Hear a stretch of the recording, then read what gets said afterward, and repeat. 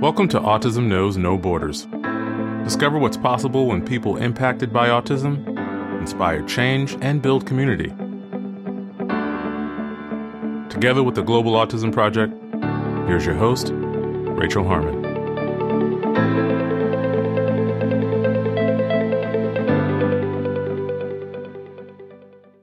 Hello, everyone. Our guest today is Michelle Garcia-Winner. A globally recognized thought leader, author, speaker, and social cognitive therapist, Michelle is the founder and CEO of Social Thinking, a company devoted to helping individuals gain stronger social awareness and social functioning skills through the social thinking methodology. Across her 30-year career, Michelle has created numerous evidence-based strategies, treatment frameworks, and curricula to help interventionists develop social competencies in those they support.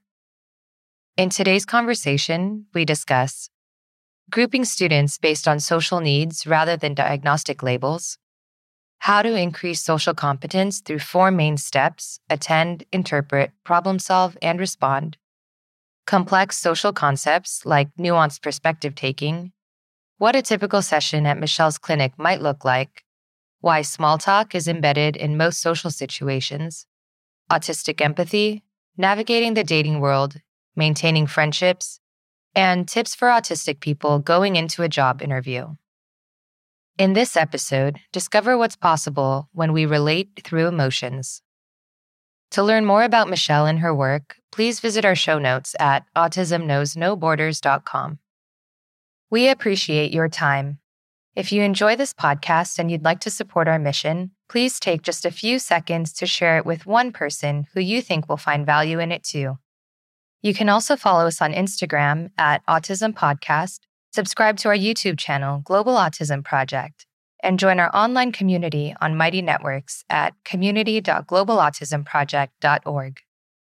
And now, I present you, Michelle Garcia-Winner. Hi, Michelle. Welcome to Autism Knows No Borders. Thank you for being here today. Thanks for inviting me. So could you please briefly introduce yourself? So I'm Michelle Garcia-Winner, and I'm a speech-language pathologist who immediately got involved with what is now considered classical autism back in the 1990s. Those are folks who have intellectual learning challenges as well as diagnosed with autism. And in the early 2000s, I became particularly interested in the needs of people who were Asperger's syndrome, which was was an emerging diagnosis at the time, but those who had solid to very high intelligence and solid to very high language skills. I was working for a high school district actually in the late 1990s. And a subgroup of my students were fine with me directing them their behavior and teaching them from a reward system point of view, how to behave, as they did not have great self-awareness, nor did they have very strong language. But then I had this other group of high school students who were completely offended by what their past history was. The speech pathologist would be directing them what they should do behaviorally and how to behave, and they hated it. So the moment I showed up, they resented me. They didn't like any of this. And so I just started learning about them rather than assume that I understood what their world was about, and started talking to them and asking them a lot of questions and finding out about their experiences and their history and what they want. And in that journey, I also, gained their trust. And then I began understanding what some of their dilemmas were. And some of their dilemmas were they simply didn't understand how aspects of the social world worked. And if you don't understand how something is working in the social world, then it's really hard to figure out how to navigate yourself in that world based on what you want for yourself.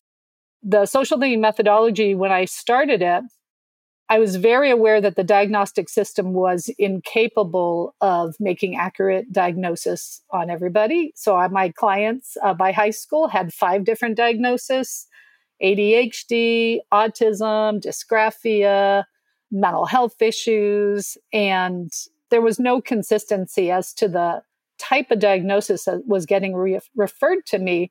But what I did start to notice was that there were different types of cohorts of individuals in terms of how they processed understood and responded to the social world. And so I ended up starting to group my students based on their abilities socially rather than diagnostic labels. Oh, interesting. So from that point of view, we've always been a more neurodivergent focused treatment, or not even a treatment, just a help, than we have been focused on let's, try to cure something or stop you behaving a certain way. Mm-hmm. Got it. And how do you still separate or categorize the different groups by social need? Cohorts? Yeah. We ended up developing kind of 5 different cohorts, and the social thinking methodology helps with basically 3 of those. If you can think about the bars on your cell phone, there's 5 different bars that show signal strength. Mm-hmm. So think about the weakest signal strength are those who really have learning and language challenges, and they don't have enough language to be able to think about the thinking process. So we don't work with that group because what we teach about in the social world is your ability to understand and think about and talk about what you're thinking about. Like think about perspective taking. That's something we all take for granted. But if someone doesn't quite understand perspective taking, we need to explain what it is. And you need to be able to hold that idea in your mind to some extent. So the smallest bar on the cell phone, we refer to people who are working with those who have really compromised learning and language systems. And then the strongest bar on the cell phone are what we call the typically developing individual. Interestingly, our work has been adopted now into mainstream classes because they found that how we deconstructed the social world and explain it is actually helpful to all kids at some level in the mainstream classrooms, especially in elementary school and even in high school. Hmm. And then the middle bars, I think, has to do a lot with how literal a person is. How literally do they interpret information? If they don't understand abstract information at all, and they can't understand idioms, they don't understand any kind of an inference, cause and effect thinking. They have language, but they tend to be very, very literal. They don't have critical thinking. That's the second bar on our cell phone analogy of signal strength. And we may teach them very literal ways in which the social world works, but we're not expecting them to make inferences and be very sophisticated at this. The middle bar on the cell phone is still kind of bends towards literal. If any of you are still familiar with who Temple Grandin is, I know she recently came out with another book. Yeah. But Temple Grandin is a good example of the middle bar, where she's a very, very intelligent woman, but she processes things quite literally, and she has a hard time seeing others' perspectives. Although in the course of her life, our life is a journey, she is absolutely improving in that ability to consider others' perspectives and not just her own. But that middle bar is learning about the fact that other people have different perspectives and trying to make sense of it. Although it's not the brain doesn't just flip this information around in milliseconds like typically developing individuals. The fourth bar on the cell phone, and let me say the people in the middle bar tend to appear quirky in the sense that they're not great observers of the social world. They're not really kind of matching the cadence of the social world around them. So they often stand out as unique individuals. And people can see that they're bright. And a lot of times, of course, there's the bully out there, but there's a lot of times that peers will support them because they can get that they don't understand some of the social dynamics without anyone explaining that. And they will become natural mentors to them. Same with individuals who are in that what we call our pre-emerging. The middle bar we call our emerging social thinkers. And then the next bar up, we call our nuanced challenged. And these are the folks, the fourth bar, the one next to the neurotypical, are the group of folks who appear quite neurotypical if you just see them. They move with cadence and they don't appear particularly quirky at all, but they still are struggling to understand complex social dynamics. And they still benefit from breaking things down, explaining them. The emotional system is often really confusing to them, as it is for all. But this group, because they look so neurotypical, people hold them to really high expectations. We often think, oh, the weaker you are, the more, for lack of better words, autistic you are, the bigger your problems are. But there's another way to look at that, which is the more you appear typical, the more we hold you accountable to being neurotypical, the less kind we are. So this, what we call the nuanced challenged group, is the group that people get really frustrated with. And these guys also can have massive organizational issues and a lot of emotional dysregulation. And they may be monologuing and not understanding that people are thinking of them very narcissistically and may not want to spend time with them. And so we find that that group actually gets penalized a lot. Mm-hmm. And people don't understand that their brain does not fluidly engage in this social thinking process. Right. And that's kind of related to this movement away from using functioning labels like high functioning and low functioning, right? Sure. Because those who would have been considered high functioning, their needs get overlooked for the reasons that you're saying. Sure. So social is a perception. And you don't need to have a label for people to perceive you. It's just like our gender, our race, all these things that the brain figures out and thinks about without us even wanting to. And social is one of those perceptions that we all perceive each other, and we try to, our social brain is our meaning maker. It tries to make sense of what's going on around us. And it includes trying to make sense of that person, not only the people we're interacting with, but the people we're sharing space with, the people we're watching on our screens. The social brain is just trying to figure all these things out. There was a show on about a very smart engineering type person who socially just constantly misses it.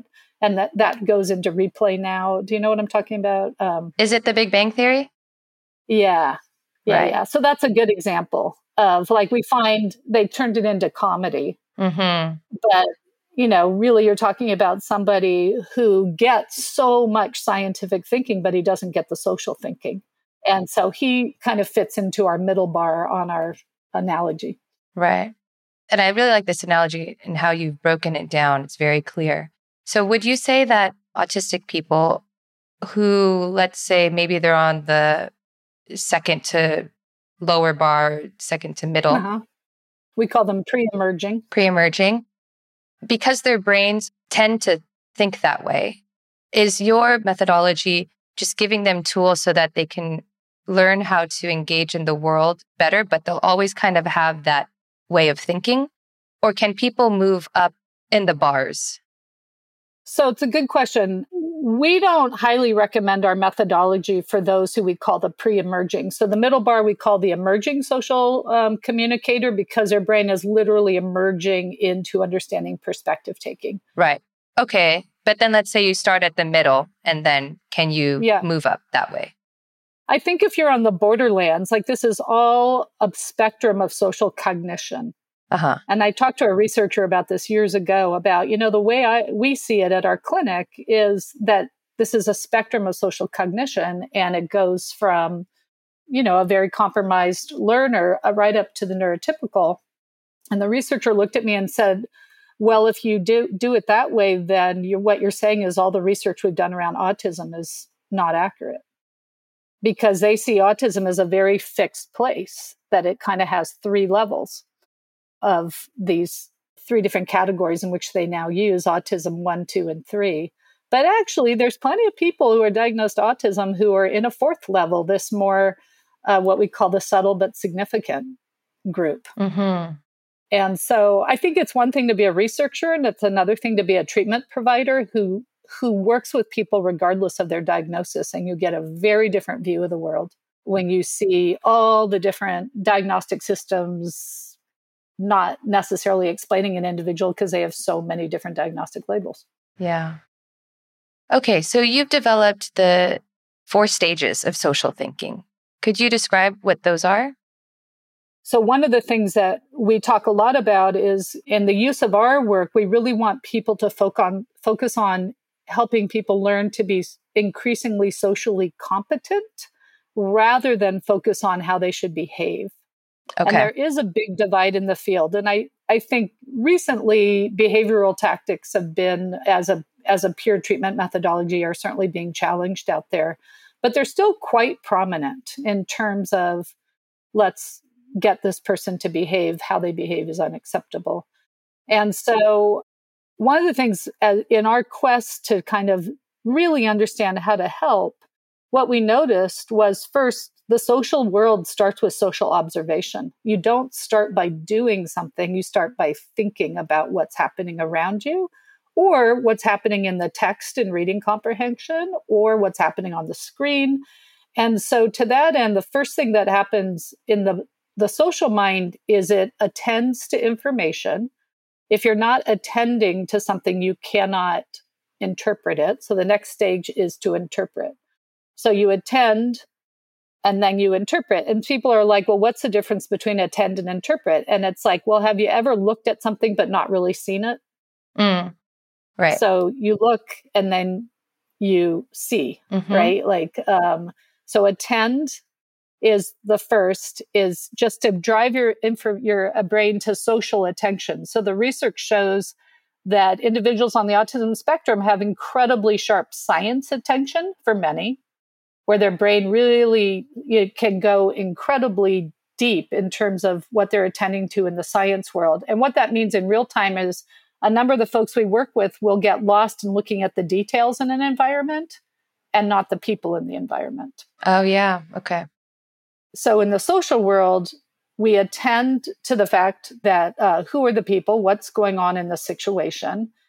As we attend to that context, we then interpret what's going on. Who do I think these people are? So for example, right before I signed on with this, I'm visiting my daughter and her family, and we went to coffee this morning. So I've never been to this coffee shop. You walk in. Okay, first of all, where's the coffee shop? Okay, attend. Here's the coffee shop. Inside, interpret. Is there a line? How does it work in this coffee shop? There was, a counter where you think you order, but somebody's sitting right next to the place in which you order. How do you figure all that out? So attend, interpret. Next level is problem solve or figure it out. Figure out what's happening in order to be able to respond. So you might respond by just getting yourself into the line, but then it's constantly flexibly changing, because as the line moves up, now your role has changed. You're also figuring out the roles of the people. There's the cashier. Here's people staying in line. Now it's my turn. Now what am I supposed to do? Attend, interpret, problem solve, respond. Oh, okay. She wants me to now give the order. Now I have to explain it in a way that makes sense to her. So this whole model of attend, interpret, problem solve, respond is cyclical. But how we respond is not just what we want, but it has a lot to do with what's this person expecting from us. So if I just say to the person at the coffee counter, I want coffee, that's not going to be enough for her, because she's offering 20 different types of coffee up on the wall between the lattes, and maybe not 20, but a gazillion choices. You're supposed to know to attend, interpret, problem solve, and now give her a very specific order, the size, the type that you want. You're free to ask a question. If you take that little pattern, attend, interpret, problem solve, and respond, it carries with you everywhere. And one of the things we found with the individuals we work with, and the people I'm working with right now are seniors in our world. They're 50-year-olds and 60-year-olds. And my client I saw yesterday is 75, who got a late diagnosis. And we're working on noticing, observing, trying to take the perspective of another person. That's part of attend, interpret. What are they thinking? What are they feeling? What's the goal that you guys are trying to figure out together as you spend time together? And then how do you respond based on that information? And often a response is you stay silent. Like my client yesterday was very proud of himself. He goes, I am now choosing to not speak. He goes, before I always thought that if I wasn't speaking, I wasn't communicating. And now I'm holding my thoughts in my head. Like, fantastic. Right. So how can you walk us through maybe what a session would look like? What are the materials and tools you're using to teach some of these concepts? Are you doing it in the real world? Or are you using some stimuli?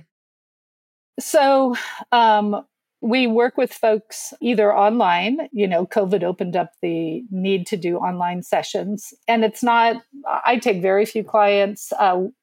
We have 2 licensed clinics. One's in San Jose, California, and one's in Boston. But when I'm seeing people, they either come to my office where I have my little, table where I see them, or we meet online. And what I tell them is our sessions are a learning lab for me to help you understand whatever your needs are. So the sessions start with really paying attention to what the person is telling you. Like if a teenager comes in, they're often complaining about nobody will include me, or why do people treat me so badly?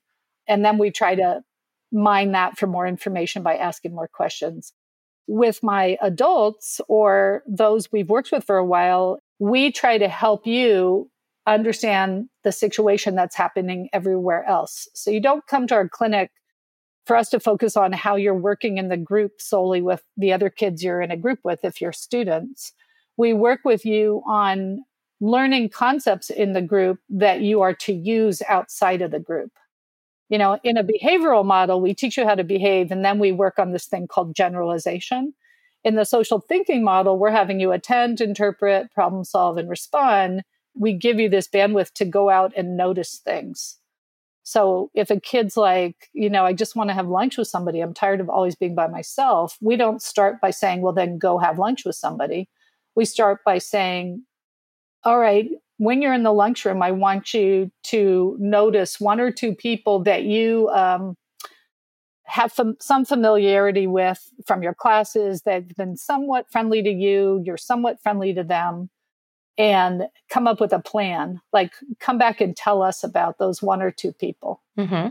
So now we're getting them to attend, interpret, right? And starting to problem solve. And now they've kind of identified one individual we start with. We never say, just go join a group.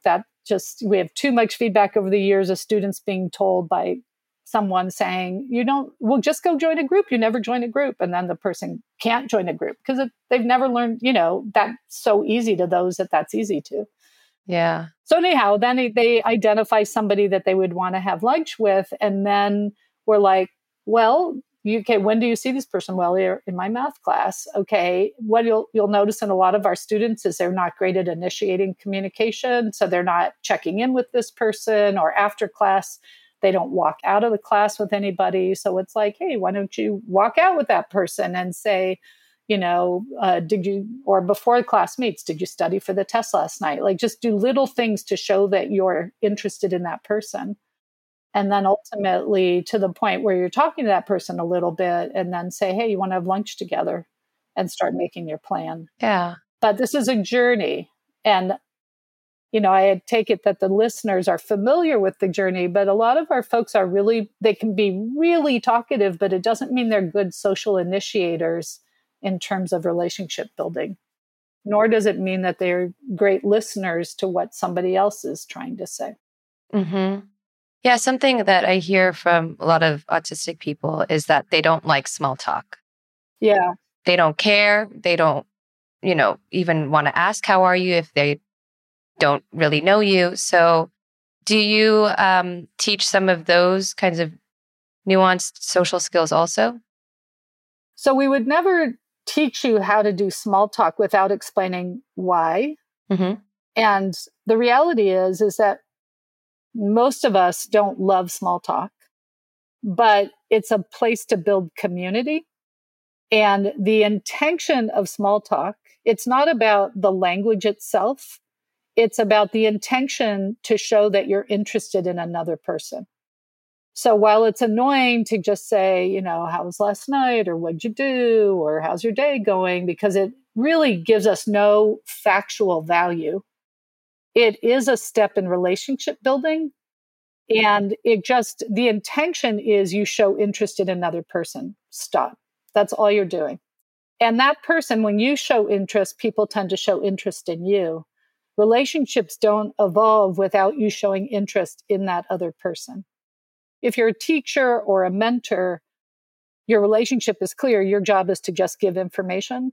But if you're interested in having someone to eat lunch with, or hang out with a little bit, or just feel like you're included in the community in some way, then we go through these little steps of showing interest in someone. So once we have them start watching it, notice when people do small talk, one, ask people like, did the discussion itself have great value to you? No, absolutely not. Why do we do it? And it's just to show someone that I'm interested in you. You're part of my community. Mm-hmm.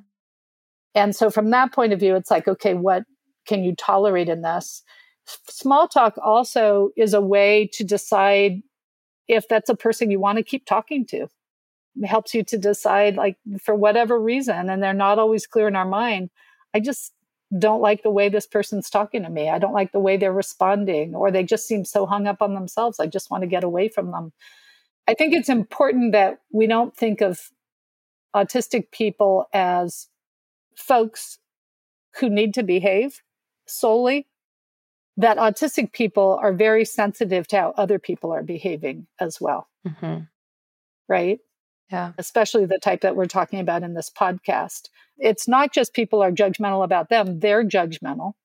They should be. We're humans. We should be judgmental. This helps us to stay safe. It helps us to meet our own goals of connecting with people that we like for no clearly definable reasons. And so to really help them be the judges rather than serve as the people who are judged is a turning point in helping them, because they're so used to being judged and they don't like how people are thinking about them. Flip roles and have them be the judges. Mm-hmm. Who do they like? Why do they like it? What kind of small talk, like what kind of person would they be willing to do this annoying small talk with is the first step in relationship building. Yeah. What have you learned about autistic empathy? There is this stereotype that autistic people do not know how to empathize. And then you talk to an autistic person and they say, we do, we just empathize in a different way. We show it differently. Right. So I've been actually talking about this in my workshops forever. I've been giving talks to the public, as I said, for over 20 something years. And I think it's always been a mistake to see people with autism don't empathize. Where they struggle with is empathizing in the speed in which the typical person would empathize, like that imprinting that emotional understanding of somebody else's needs. So empathy is, I think, part of humanity. And I always have said it's completely wrong. They don't empathize. All of my clients, because part of me working with them is for them to see who I am as a human and not just me be the teacher, you be the person, So I'll come in and tell them, about what happened to me. And they're not immediate often in responding to it, but they will often, almost always, respond to it. Even those who are not as strong in their abilities can be very empathetic. It's just that, usually empathy comes in this millisecond flip of, oh, I'm so sorry. Mm-hmm. And so the question is empathy. A lot of this breaks down in time, communication. Literally the speed at which we expect all of this to happen. Okay. Right. The other part of empathy is actually having some emotional awareness. So if you're not aware of your own and others' emotions, feelings happen to us. So the way I describe this is feelings happen to all of us. We're all living creatures, basically. They're figuring out and have feelings. In fact, they think trees may have feelings. We are embedded with feelings. They're really important. But because they happen to us, we may not even notice that we have them. And so then we start using the words. So in my world, I'll say feelings happen to us, and emotions are the words we use to try to label our feelings. We will never be as articulate in labeling our feelings as we are feeling our feelings. We all feel way more than we can figure out how to talk about. Mm-hmm. And language is limited sometimes too, in the vocabulary. Yeah. Sure. Emotional vocabulary is cultural. Mm-hmm. You go to different cultures and they have emotional words to describe things that we don't use in our English language. But we all feel. So part of my work is getting people to notice their feelings, and that their feelings go from okay to really more enthusiastic, and our feelings go from not okay to really negative. And in fact, the brain processes negative feelings differently than positive feelings. We're more articulate about how things we feel negatively about. We notice that in more detail. When we feel positively, we'll talk about it in brushstrokes. We usually don't go into great detail about our positive feelings. Mm. So when you bring up empathy, for individuals who are not aware of their feeling system because their feelings have always just happened to them, one is they're more likely to become dysregulated because they don't have a cognitive awareness of how to manage these feelings that are hitting them. And another aspect is if you're not understanding your own feelings, it's obvious that you're not going to easily be able to verbalize that you understand someone else's feelings. Mm-hmm. And, we're a very verbal culture. So the more that you have language to help you think about thinking, empathy is a metacognitive process. I have to think about how you're feeling. I think about what you're thinking. And then I start to resonate with, oh, that must be hard for you. Mm-hmm. Yeah. So, and you find that teaching this kind of perspective taking from a young age helps people in the long run? Like it's a skill that they can maintain and use in adulthood, like when they're working in an office Well, environment? we wouldn't call it a skill. We would call it competencies. Okay. Right? So attend, interpret, problem solve. If we're teaching empathy, one is I'm going to be very empathetic as a teacher. So I'm not going to be disappointed. I'm not going to slam you if you come in and do something wrong. I'm going to be empathetic. I'm going to try to understand what you're experiencing. We can only help somebody if we understand their experience. In the past, it hasn't, in our work, we've always been that way, but there's so many treatments that don't seek to understand a person's experience. They just expect them to shift into all these different experiences very quickly and behave themselves. Mm-hmm. So I want to understand their confusions. I want to understand their frustrations. And then I can talk about, wow, that must be really hard for you. And in me showing empathy, I'm also modeling empathy in the sense that I'll come in and I literally will say things like, oh my gosh, I have had the hardest day. Like, I'm so glad to see you, but this day has been really rough for me. And I remember this group of teenagers who none of them seemed very empathetic, but they're like, well, what happened? And I'm like, oh, I just had this kid attack me in a session. And this happened in real time. This was years ago. And I was like, so I'm a little bit flustered right now. And I know that you guys like joking around with me, but I am in such a heightened state that if you joke around with me right now, I'm not sure I'm going to see it as funny. Oh. And the kids responded to that. And then one of them ended up a guy who you would never call empathetic was like, God, that must be really hard for you. We better figure this out. I'm like, yeah.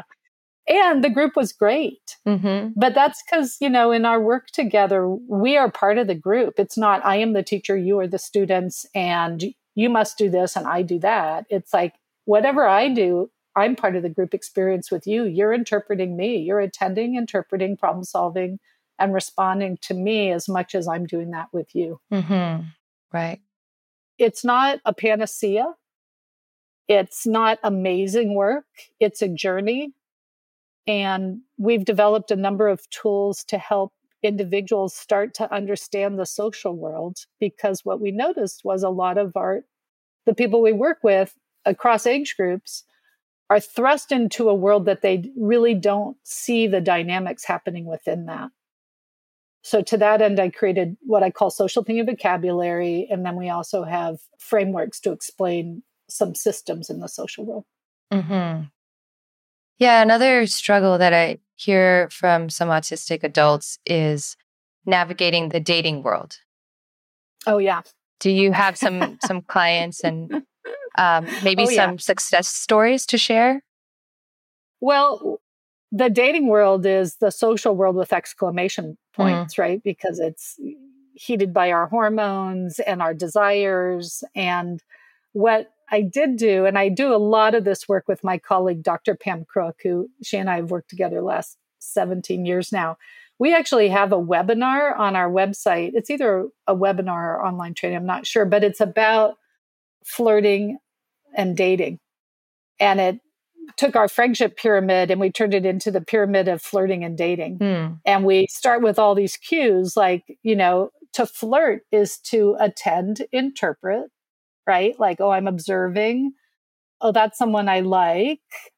Do they have someone else that they're paired with, right? Because you don't want to start hitting on someone that's clearly in the bar or somewhere who gets school, who's got a boyfriend. Yeah. And so we break it all down. And then we talk about, okay, if this happens, stop.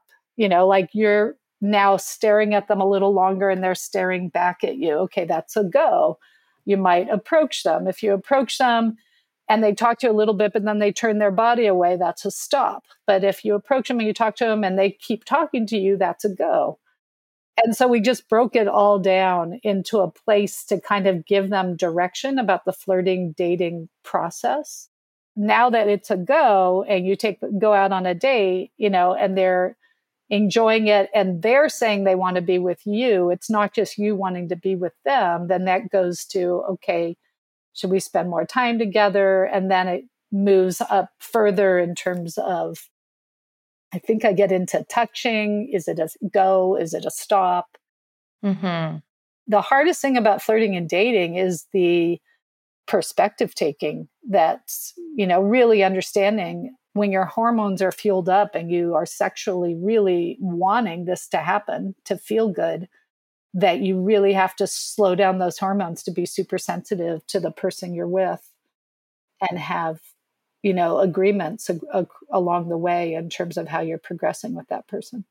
Yeah. And somewhat related to this in the dating world, when you're courting is a very old fashioned word, but when you're, in the early stages and you're communicating, maybe you're texting with someone and sure, you're just, like you said, so excited, you like them a lot, and you just keep sending messages before giving them a chance to respond.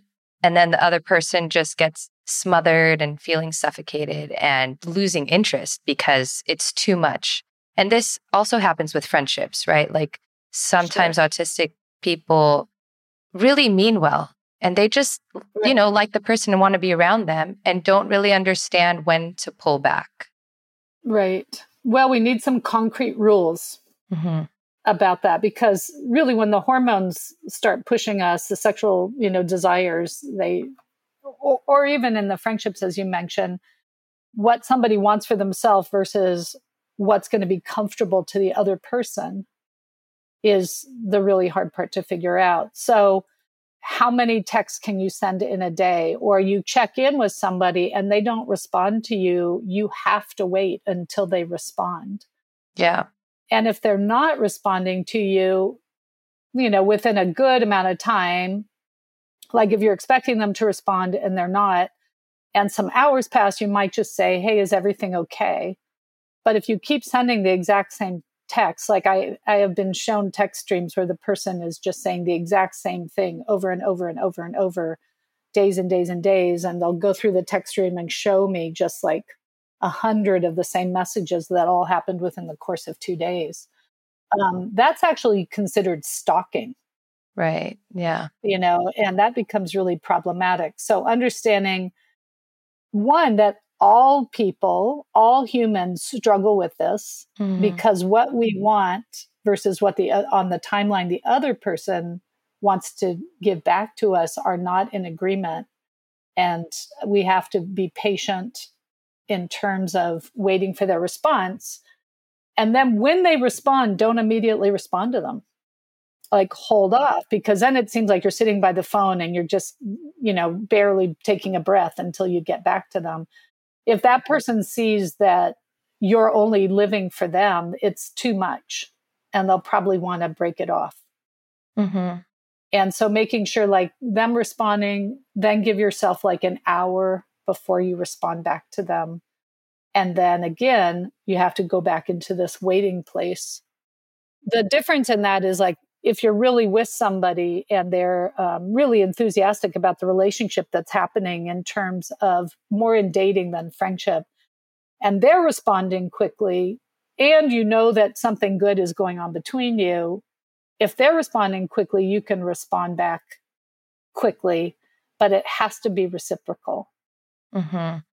Yeah. And I think, as some autistic people are very rule governed, like they like to follow the rules, sometimes they just don't know. They don't know these kinds of social norms and how to interact. So once it's explained to them and the why, it makes sense and they'd follow it. And it kind of reminds me, earlier you were talking about values, and I'm not sure if you're familiar with ACT, acceptance and commitment therapy. Sure.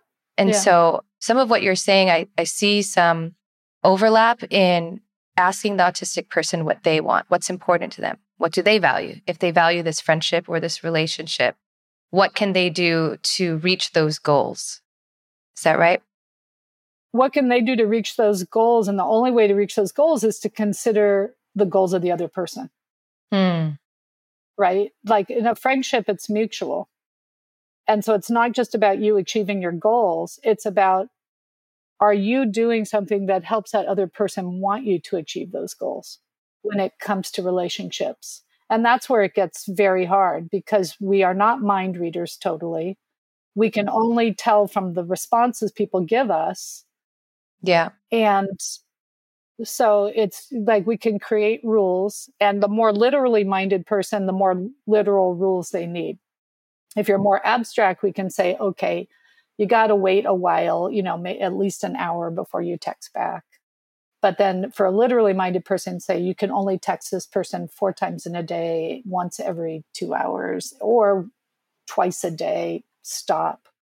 Yeah. And so do you think with this kind of advanced level perspective taking, for some neurotypicals, it's very automatic, right? Where it's just, you don't really think about it. Sure. So for autistic people, once they're going through this program or this kind of training for themselves to become more competent, is it then something they turn on when they're in an interaction? They're like, okay, what are those steps I need to take? And they have some questions to ask themselves and run through that scenario. Yeah. So the social world surrounds us. And what we really want our folks to do is to practice attending and interpreting, problem solving what's going on around us away from interaction. If you can't make sense of the social world when you're not interacting, the interaction itself will completely flood you. Mm-hmm. Right? And so there's so much of our world is being around people, but not interacting. And there's a tendency for people to think of social as only interacting. But social is actually how you share space. And it is expected as we share space that we notice each other. That's how we keep from colliding. That's how classrooms work. And so I would really encourage people to notice, these different aspects of what's going on around them. What's the situation? Who are the people? When we get to the interaction piece, now we're going to also talk about the perspective taking, and I'll talk to folks about your brain makes it a little bit tricky to actually stay engaged in listening to them because your mind is so much onto telling them what you want to tell them. But when you're in a conversation or small talk, it's about following each other's lead, right? Like paying attention to what they said. And I get into all these ways about how we break conversation down because it's if you and I weren't doing this and we were just talking to each other, I would tell you about the coffee shop I was in and with visiting my granddaughter. I'm in, Raleigh, North Carolina. I actually live in California right now. And as I tell you that, what you would normally do was start telling me about something in your life that my message reminded you of. It's not really maintaining a topic. It's connecting around shared experiences. And you would tell me about something that I said that reminded you of something in your life. And then I would listen to what you're talking about in your life, which would remind me of something more about in my life. And we actually talk a lot about ourselves in conversations, but we connect what we're saying based on imagining the other person's experience and connecting to it. Mm-hmm. Yeah. I think that's why a common question when you're first meeting someone is, where are you from? So you can find a connection there. Oh, I'm from California too. Oh, okay, what part? And you just keep going, Yeah, exactly. Yeah. Or anything, like, how was your day? Mm-hmm. Oh, it was a good, we start with, the small talk piece, but. Right. Or, all kinds of ways. Mm-hmm. All right, Michelle, I wish we had more time and I could keep going on this topic with you forever. I have so many questions. I will just close with one last one. So I know you've been already giving some tips for autistic people when they're first entering a situation. What advice would you give someone who, let's say they are a young adult and, they're entering the workforce and they're offered an interview and now they're nervous because, they've had bad experiences in the past. What advice would you give them? It really depends on the type of autism the person has. Usually you have somebody who has self-awareness. There's not all people with autism are self-aware of what's happening around them. So usually when you talk about a person going into an interview and they have that awareness in terms of our levels or characteristics of the social mind, you're talking about somebody who's probably more nuanced, maybe bends a little bit more on literal. And what we're going to try to figure out is, one, what were they learning from the experience? Do they have any awareness of what went well and what didn't go well to reflect upon? And all of these things require flexible thinking. And when you're in an interview, there's things you want the person to know, but you also need to relate to some level, right? Because they're looking for an employee who can be part of a team and not just, it depends on what you're being interviewed for, but let's assume the interview has to do with you working for a group that is going to have some group events or want you to at least be part of a community. Because there are jobs where you get hired to just do tech stuff online and you sign in and you just do your tech stuff and there really isn't community. But if you're interviewing for the community piece, being able to observe what's happening around you, but also I'll end with one further comment. There's a difference between an information informer and a social relator. Our folks tend to be really good information informers. They're there to tell you what they know, but they're not necessarily socially relating. So they're not pacing what they're saying based on how the other person's receiving it, or there's so much they want to say that they go into a monologue and they don't have any stop signs in their brain to say, let me just give you a little bit of information. And if you want more, you'll ask me more questions. Mm-hmm. So I work with my individuals on what are some things that you can give them a high level summary to the question.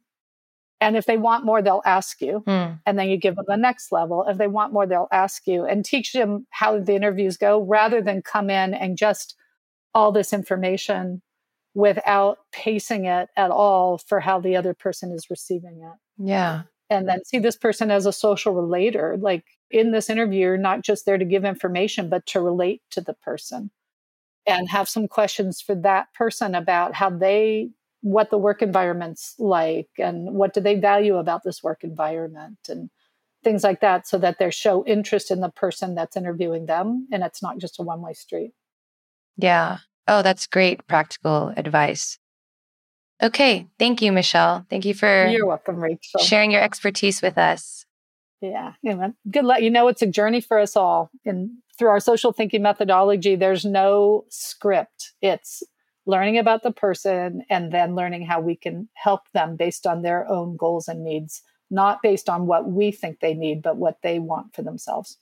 Mm-hmm. Absolutely. And I'll post a link to your website in our show notes so people can learn more. Great. All right. Thank you. Thank you. Take care.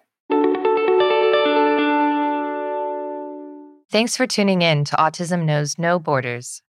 Michelle breaks down complex social concepts into simple strategies that impact people's broader lives, including their ability to foster relationships and succeed in academic and career performance. If you're autistic, what's your experience with developing social competence? Share your story over in our online Global Autism community.